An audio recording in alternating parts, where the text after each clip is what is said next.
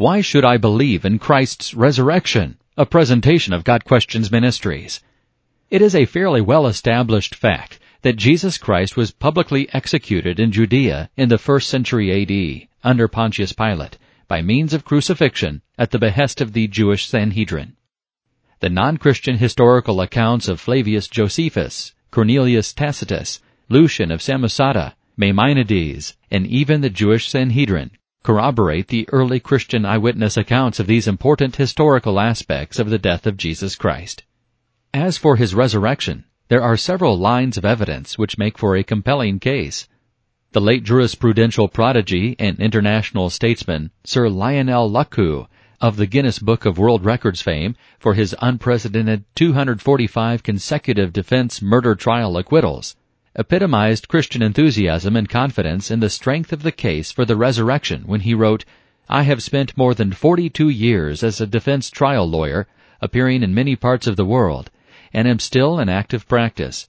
I have been fortunate to secure a number of successes in jury trials, and I say unequivocally, the evidence for the resurrection of Jesus Christ is so overwhelming that it compels acceptance by proof, which leaves absolutely no room for doubt." The secular community's response to the same evidence has been predictably apathetic, in accordance with their steadfast commitment to methodological naturalism. For those unfamiliar with the term, methodological naturalism is the human endeavor of explaining everything in terms of natural causes and natural causes only. If an alleged historical event defies natural explanation, for example a miraculous resurrection, secular scholars generally treat it with overwhelming skepticism, regardless of the evidence, no matter how favorable and compelling the evidence may be. In our view, such an unwavering allegiance to natural causes, regardless of substantive evidence to the contrary, is not conducive to an impartial and therefore adequate investigation of the evidence.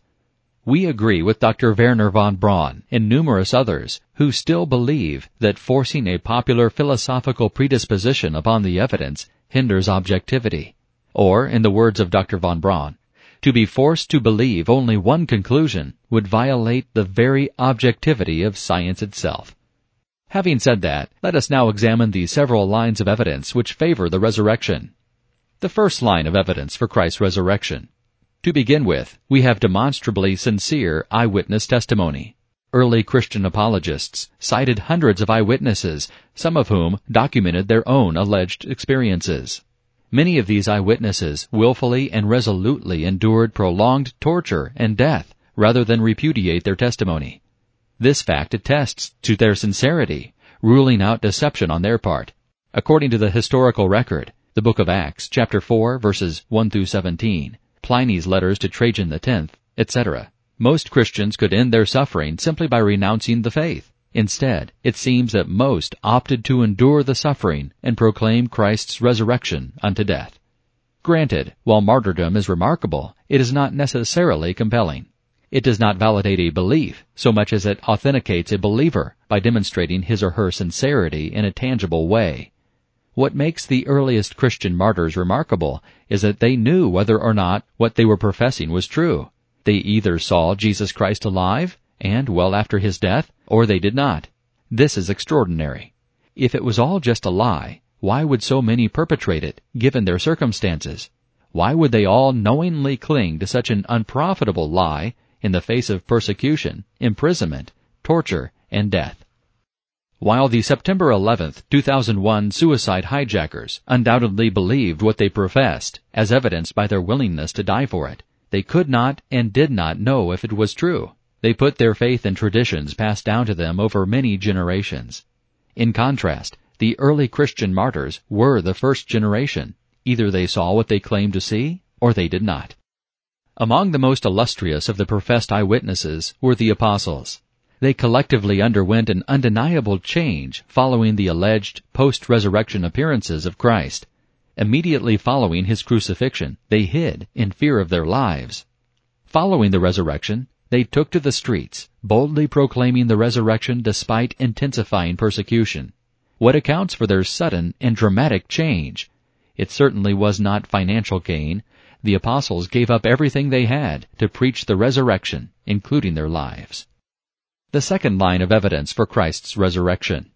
A second line of evidence concerns the conversion of certain key skeptics, most notably Paul and James. Paul was, of his own admission, a violent persecutor of the early church. After what he described as an encounter with the resurrected Christ, Paul underwent an immediate and drastic change, from a vicious persecutor of the church to one of its most prolific and selfless defenders. Like many early Christians, Paul suffered impoverishment, persecution, beatings, imprisonment, and execution for his steadfast commitment to Christ's resurrection. James was skeptical, though not as hostile as Paul.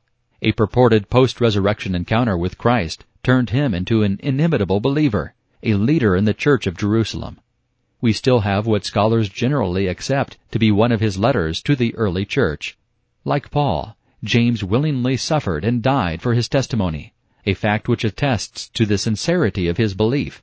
See the book of Acts and Josephus' Antiquities of the Jews. The third and fourth lines of evidence for Christ's resurrection. A third and fourth line of evidence concern enemy attestation to the empty tomb and the fact that faith in the resurrection took root in Jerusalem. Jesus was publicly executed and buried in Jerusalem. It would have been impossible for faith in his resurrection to take root in Jerusalem while his body was still in the tomb, whereby the Sanhedrin could exhume it, put it on public display, and thereby expose the hoax. Instead, the Sanhedrin accused the disciples of stealing the body, apparently in an effort to explain its disappearance, and therefore the empty tomb. How do we explain the fact of the empty tomb? Here are the three most common explanations. First, the disciples stole the body. If this were the case, they would have known the resurrection was a hoax. They would not therefore have been so willing to suffer and die for it. Reference the first line of evidence concerning demonstrably sincere eyewitness testimony. All the professed eyewitnesses would have known they had not really seen Christ and were therefore lying. With so many conspirators, surely someone would have confessed, if not to end his own suffering, then at least to end the suffering of family and friends. The first generation of Christians were absolutely brutalized, especially following the burning of Rome in AD 64, a fire which Nero allegedly ordered to make room for the expansion of his palace, but which he blamed on the Christians in Rome in an effort to exculpate himself. As the Roman historian Cornelius Tacitus recounted in his Annals of Imperial Rome, published just a generation after the fire, Nero fastened the guilt and inflicted the most exquisite tortures on a class hated for their abominations, called Christians by the populace.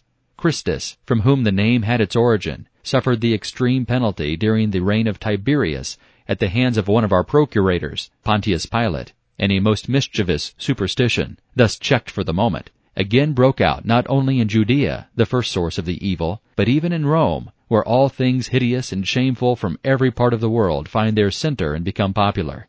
Accordingly, an arrest was first made of all who pleaded guilty. Then, upon their information, an immense multitude was convicted, not so much of the crime of firing the city, as of hatred against mankind.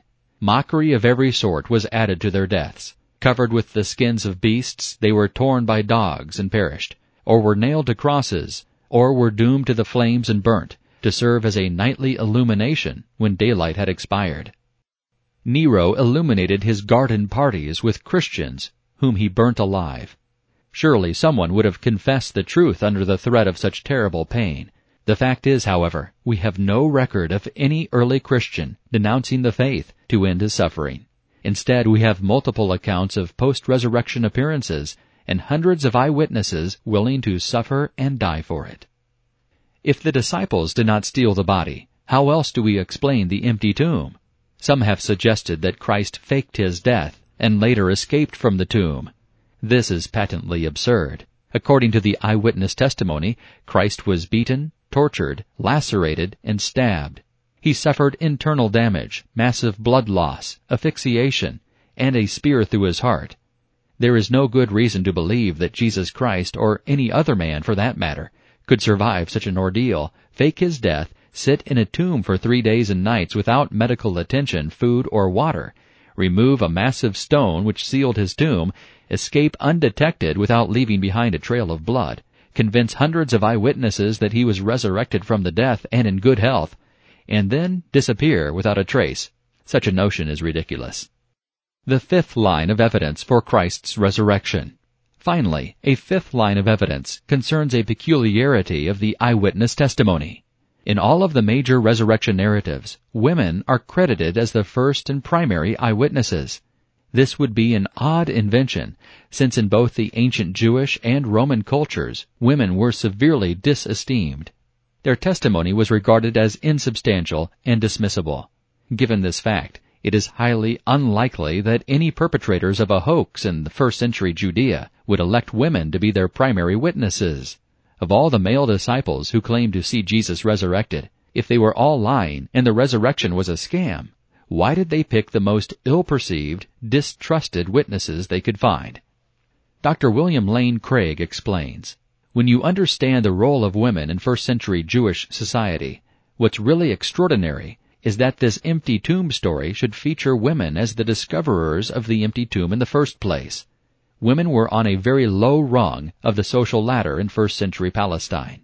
There are old rabbinical sayings that said, 'Let the words of the law be burned rather than delivered to women,' and 'Blessed is he whose children are male, but woe to him whose children are female.' Women's testimony was regarded as so worthless that they weren't allowed even to serve as legal witnesses in a Jewish court of law. In light of this, it's absolutely remarkable that the chief witnesses to the empty tomb are these women. Any later legendary account would have certainly portrayed male disciples as discovering the tomb, Peter or John, for example. The fact that women were the first witnesses to the empty tomb is most plausibly explained by the reality that, like it or not, they were the discoverers of the empty tomb. This shows that the gospel writers faithfully recorded what happened, even if it was embarrassing. This bespeaks the historicity of this tradition, rather than its legendary status. In summary, these lines of evidence, the demonstrable sincerity of the eyewitnesses, and in the apostles' case, compelling, inexplicable change, the conversion and demonstrable sincerity of key antagonists and skeptics turned martyrs, the fact of the empty tomb, enemy attestation to the empty tomb, the fact that all of this took place in Jerusalem where faith in the resurrection began and thrived, the testimony of the women, the significance of such testimony given the historical context, all of these strongly attest to the historicity of the resurrection. We encourage you to thoughtfully consider these evidences. What do they suggest to you? Having pondered them ourselves, we resolutely affirm Sir Lionel's declaration, "The evidence for the resurrection of Jesus Christ is so overwhelming that it compels acceptance by proof which leaves absolutely no room for doubt." This has been a presentation of Got Questions Ministries, www.gotquestions.org.